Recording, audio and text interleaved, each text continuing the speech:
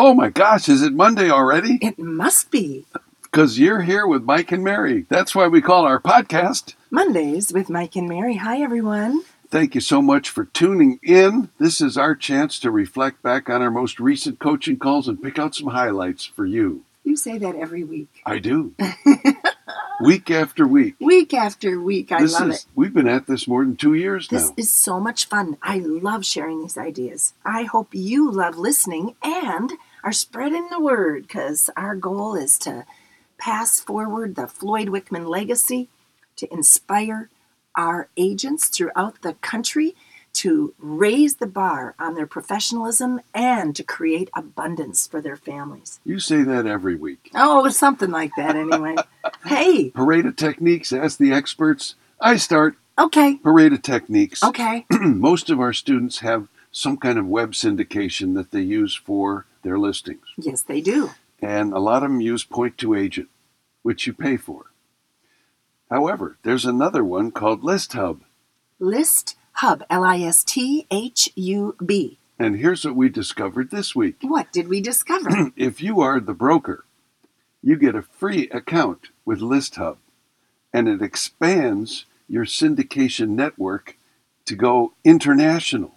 Ooh. And it creates a beautiful seller report every week. Wow. Beautiful, full color, detailed. I think that's amazing. And if you're not the broker, you get your broker to do it first, and then you can do it. Okay. So I think that's really cool. A way to save some money on web syndication for your listings and get a free report for your sellers. I've got at least 2, maybe 4 students that are doing reports, are trying something different other than just listed and just sold. So they're trying to send out market data. Yeah. So maybe this would solve that for them as well. I like it. Free is good, by the way. Free is good. What's your Parade of Techniques, Mary? Oh, this one's going to knock your socks off. Uh-oh. I like it. Hold on to your socks, everyone. My feet get cold, so I better be careful. So we all know that Instagram is a hot social media tool. Yes or It is. yes? Okay. It is. So we have a student who is purchasing her own home and has chosen one out of the ones she's seen. So here was her idea. What if I did like a house hunter thing to engage my book of business, my sphere of influence? And what if I walked through one house with my little video cam and a little voiceover, keep it short, 20 seconds, 30 seconds.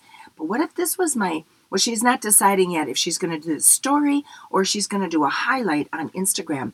But what if she did all 3 of the properties she considered and then asked a questionnaire? So do you think I chose house A, B, or C?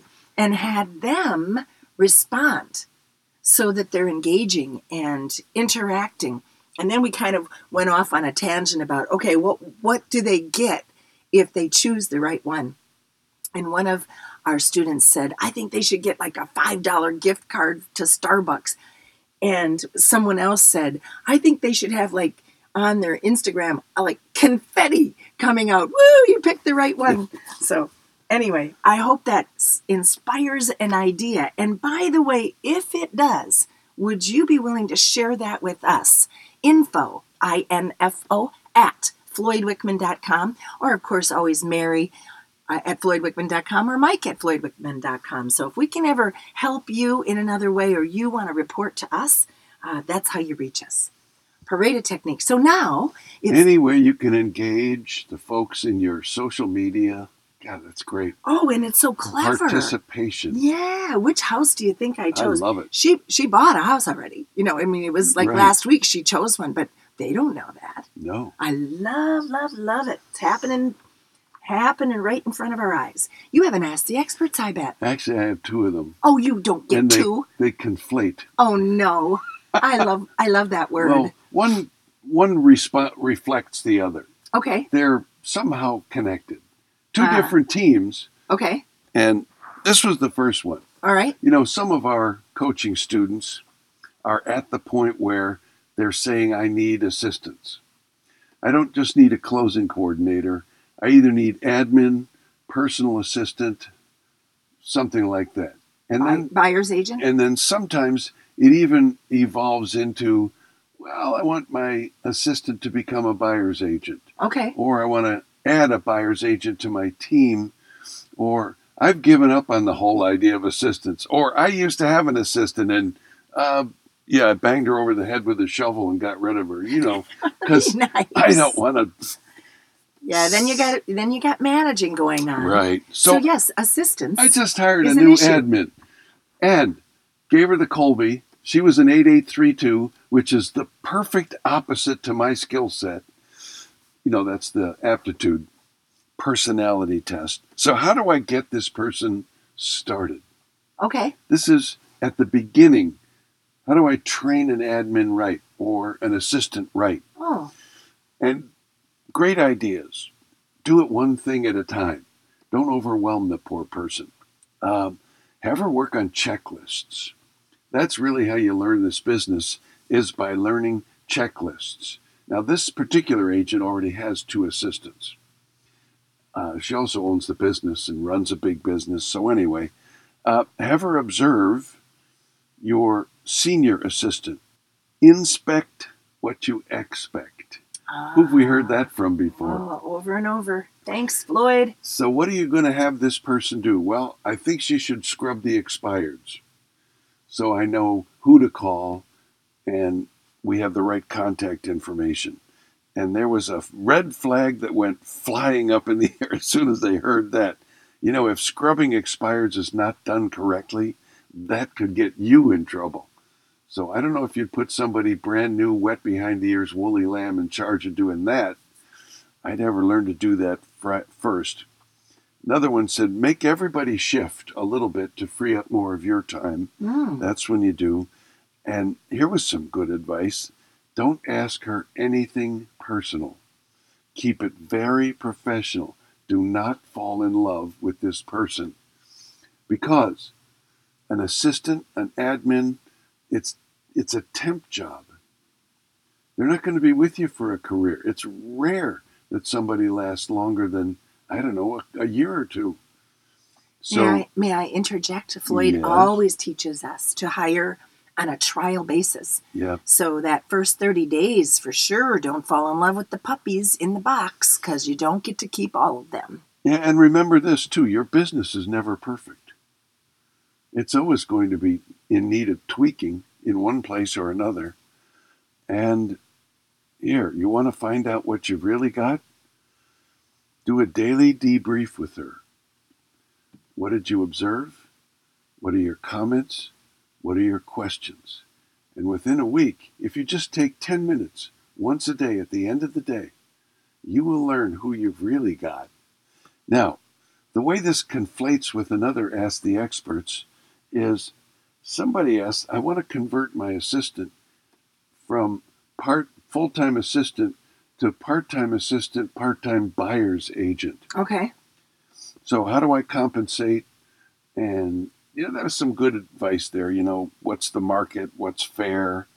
And then it started coming out, well, hang on a second. Why are you trying to convert a full-time admin into a part-time admin and a part-time buyer's agent? Because remember the Colby, the 8832, she's my opposite.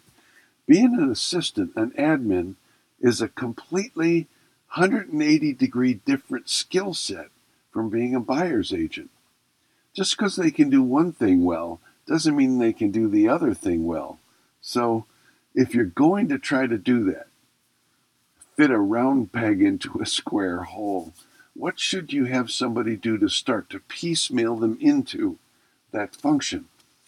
And the suggestion was, we'll have her be just a showing agent, because that's what takes up most of your time. And someone else said, and this was the smartest thing I heard yesterday, I think,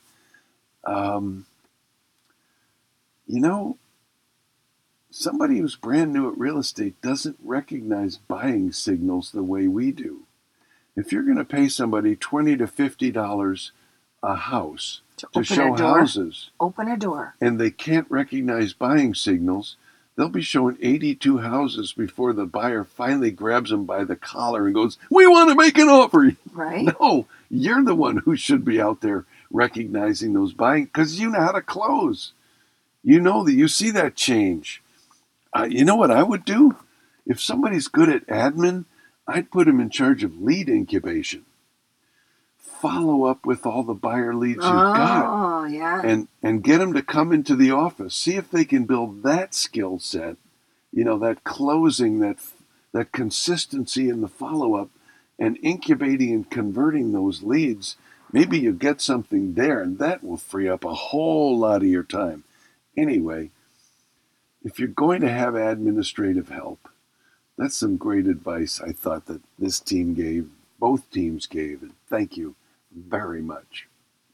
I think it's so amazing how smart our people are. Oh, geez. And You got it. especially, that's that Napoleon Hill Think and Grow Rich thing, that when everyone enters this relationship in a spirit of harmony, what is R squared? My goal is to help you hit your goal. Your goal is to help me hit my goal. So we come harmoniously to say, all right, how are we going to solve this problem? Okay, what's the answer to the question? And sometimes the answer to the question is, you need to ask a different question. You don't lose that thought because I want to circle back to it after you do your Ask the Oh, Experts. I'm not going to lose that thought because this That is your Ask the slides Experts. right into my Ask the Experts question. Okay, so we have a student who did one of those first-time home buyer deals, special Oh, finance programs so these people could buy a house.